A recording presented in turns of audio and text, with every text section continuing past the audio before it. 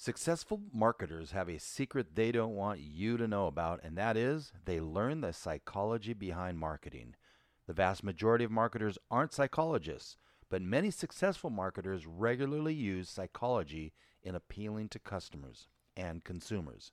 As today is Black Friday around the United States, it seemed appropriate to talk about certain psychological strategies marketers deploy. That includes, but is not limited to, the psychology of color. Smart, skillful, honest marketers use psychology legally, ethically, and respectfully to attract and engage consumers and compel them to buy. Welcome to the Business Buffet Podcast with Ed Bejarana and Phil Anderson. This is a conversation in and around business with a pinch here and a sprinkle there of anecdotal stories. Like most buffets, we too will offer the business staples. In addition, we'll offer up a smorgasbord of special business strategies too. Our Business Buffet Podcast aims to give you the fundamental principles and strategies any successful business needs to know. We hope you're hungry as the Business Buffet is open and ready to serve. Now, here is Ed Bejarana and Phil Anderson. Welcome to another episode of the Business Buffet, and thank you so much for listening. Hopefully you've had a chance to visit our website at www.businessbuffet.page and see all the fun my partner in crime is having creating fun episode-specific images. Anyway, I'm Phil Anderson, and with me is my aforementioned partner in crime, Ed Bejarana. How's it going today, Ed? You know, it's doing pretty good. I'm still recovering a little bit from the cold, so pardon the voice, but all in all, things are great. That's fantastic. I'm still working on the word smorgasbord without going smorgasbord. And yet it's such a beautiful word. No, it's just, yeah, no, you love it. As today is, we have published this on Black Friday. When I found out that this episode was going to drop today on Black Friday, I thought, why not talk about the day that is basically the Super Bowl for marketers, the day after Thanksgiving. I think the only other day that would be more important, and that is debatable, would actually be Super Bowl Sunday. So the term Black Friday contains black, and I don't want to get into whether black is a color or not, but it implies color. And when we talk about certain psychological strategies and tactics marketers, deploy, they can include the psychology of color. Am I right or wrong about that, Ed? You're totally right. Color has such an emotional impact. If you're not thinking about the emotion that you want to convey to your customers, you're missing most of the sales presentation. Well, and it's completely visual, and that's generally what catches someone's attention first. As so much goes into marketing, brand and strategy. I'm taken back when my clients are surprised when I ask them about the colors they want to use and why. So, Ed, did you think about the psychology of color when creating your logo, or even when you're working with developing clients' websites? Does color come into play at all? It did, absolutely. In fact, going back a little bit, I don't want to belabor this point, but when I was a younger man, still playing music professionally, I was very, very keen on music color pitch theory. And as a result, when I was creating the colors for Zenith exhibits, I actually had music in mind. Not that I was going to create a theme song, if you will, but I knew the music that would be appealing to my target customer, and I knew what color was associated with that style of music and those tones. And therefore, when I created my colors for Zenith exhibits, it was totally based around color theory. Interesting. But along with music too, right? I did, although I never did a theme song Okay. or a jingle for Zenith exhibits. But I certainly have a musical genre in mind for my target customer. So I thought really carefully when I developed my logo. And so just for those that don't know, my logo is purple and gold. Purple exudes creative, imaginative, which in social media marketing and managing, the creative is important, so is imaginative. Wise, sophistication, royalty, upper class, all of those, among other things, are part of the color purple. The gold conveys optimism and clarity and warmth, but truth be told, and our friend Jeff Conroy will cringe at this. I went with purple and gold because of the University of Washington Huskies. Big fan of the Huskies. Hashtag go dogs. Oh, jeez. Just saying. You know, at least you're not one of those typical football fans that fall out of favor when the team really sucks.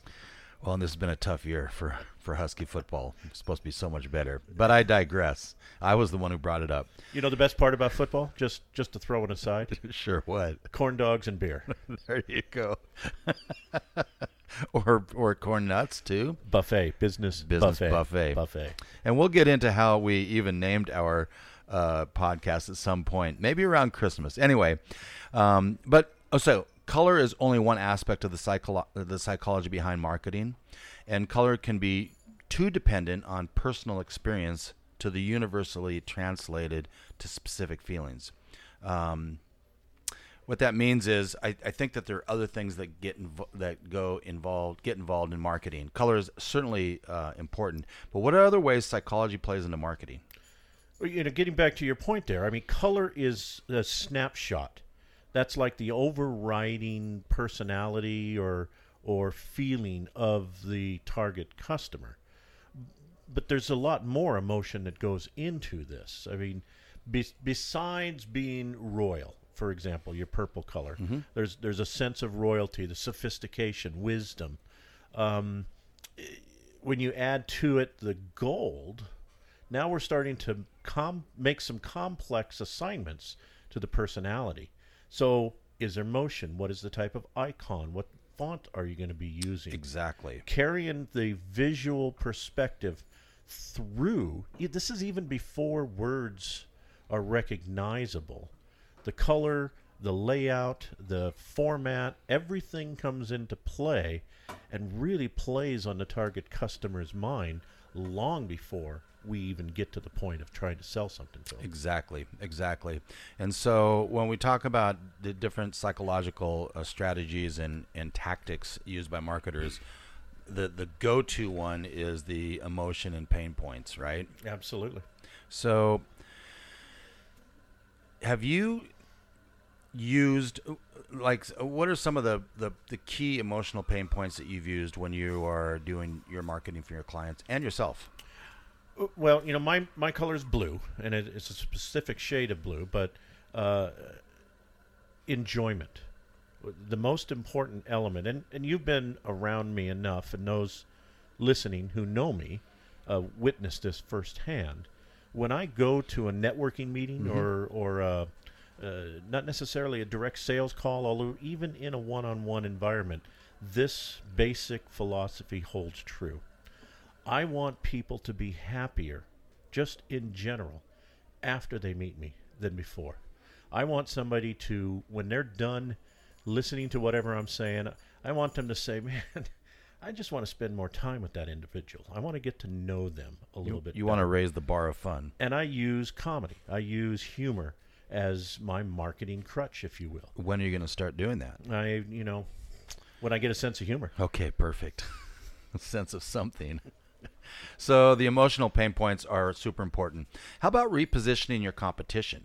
Like a prominent example of repositioning the competition is when, let's just say, Jif brand, right? Jif peanut butter launched the Choosy Moms Choose Jif campaign.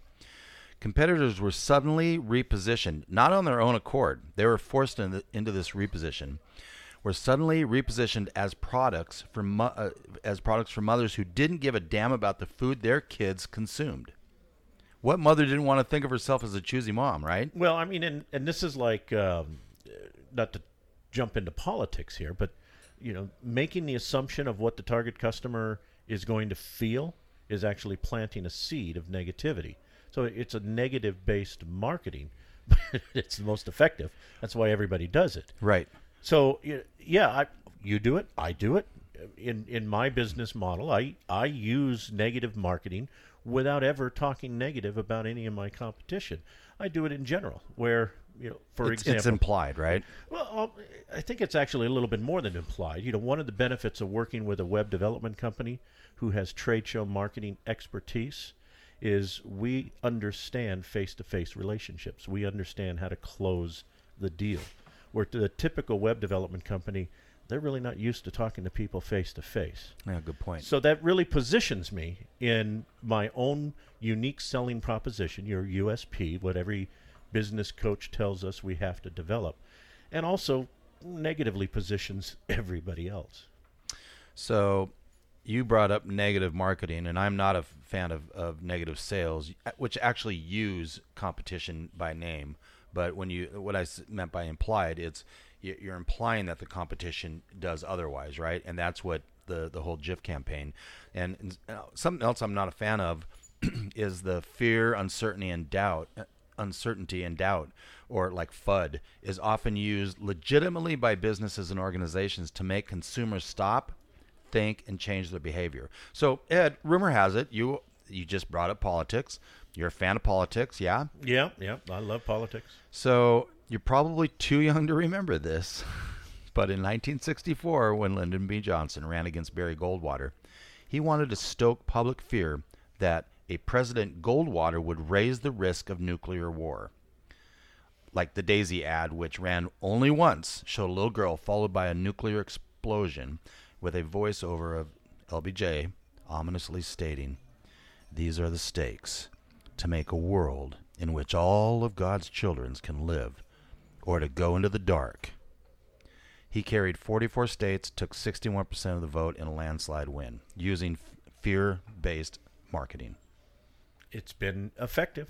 They're not doing it on accident. So another way is so I'm going to throw some phrases at you, okay? Okay. We're not for everyone. Nebraska. No, it was Oklahoma. Membership has its privileges.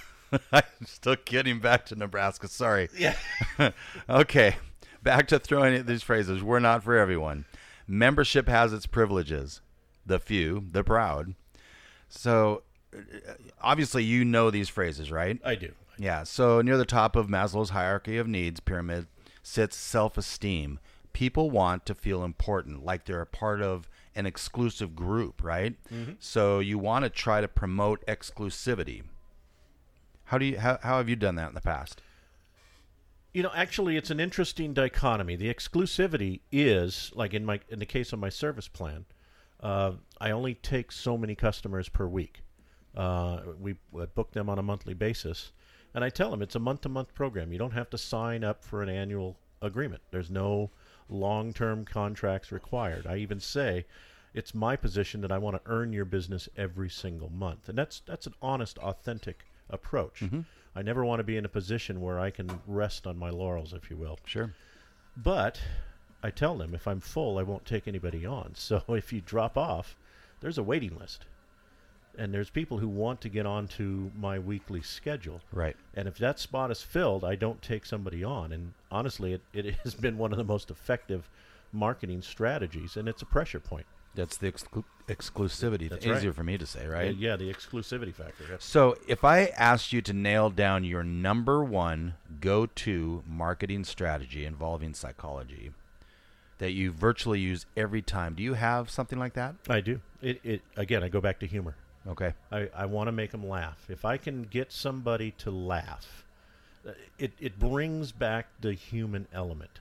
Up until the belly laugh, up until at least the giggle, everything is business serious. It helps drop the shield, right? It does. It brings down the barriers. Once I can get them to laugh, then it becomes human-to-human contact. Before that, it's consumer to service contact. Transactional based. It's all transactional based. We haven't built the relationship yet. I don't charge a lot of money to do my services up front. I base everything on the lifetime value of a customer. And I'll be honest, there's some customers I've turned away because I knew the lifetime value would be below the initial investment of getting them onboarded. So what you're talking about now is basically face-to-face, in person, right? It happens on the phone, too. Okay, and what about actually digital where there's no human-to-human interaction? I'll admit I'm not very successful in that regard with this particular marketing strategy. Interesting. So to wrap up, unless you have some other points that you want to bring up about psychology? Actually, I do. There's no wrong answer. I think what's important for small business people to understand, it seems like it's overwhelming sometimes. You hear people like us say, well, just do this. Do this, and then this, and then this, and before long, you're looking at Maslow's chart, and how do I achieve self-actualization, and what does that mean for safety needs with regards to business, and then these colors, and you look at the meanings of all of the different colors, and before long, they just tune out. Yeah. Start with yourself. The authentic business is going to be the business that succeeds. If you're faking it, you're just not going to make it. It's going to be visible. It's going to be obvious that you're not really who you're trying to set yourself up to be. So start with yourself. Look in the proverbial mirror, if you will.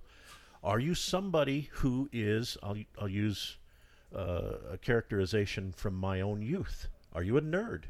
Are you somebody who's a wallflower, somebody who's shy, somebody who otherwise has trouble communicating with people? If so, capitalize on that. That's who you are. Right. Go through the color chart not to find the opposite of who you are. Find the color of who you are. There's 330 million people in the United States of America. In the town you're living in, if it's any size, the town we're in, Coeur d'Alene, we got 100,000 people in the metropolitan area. We're not going to sell to 100,000 We're not people. going to sell to 100. In fact, when you look at your business model, realistically, you can probably only service 100, maybe 200 clients a year. So trying to get 100 clients out of 100,000, it really allows you to focus your energies. And the more focused you are in your marketing, the more impactful it's going to be, the more likely you are to find that individual. So commit to who you are. Believe the world needs someone like who you are. And then choose the colors, hire a graphic artist, capture that imagery of the personality that you are, and present that to the world. If it fails, so what? Try again. Exactly. And when I mentioned on how I picked my logo colors, I knew I wanted purple and gold. Okay? I knew that. So I went and found the attributes of both purple and gold that aligned with my myself, really, and who I am. So now, did you do that because you knew it ahead of time, or did you do that because you liked the colors and then you found the personality traits that match? Yeah, it's exactly. Yeah, I wanted the purple and gold because of the Huskies. I'm a Husky fan. My family has been for years, purple and gold, right? And so I wanted purple and gold. I like the way purple and gold looks. And so I found the traits in both purple and gold. Now, there are traits in other colors that would also exemplify what I'm trying to exude as Anderson Social Media Solutions, okay? But purple and gold is what I wanted. So I took those words. So to your point, I knew I wanted it to come from me. That was the authentic me. Well, and that's the key. Exactly. You know, the element that you provide, the service, the product, whatever it is you provide, the widget that you provide is not unique. Even if you've got a patent on it.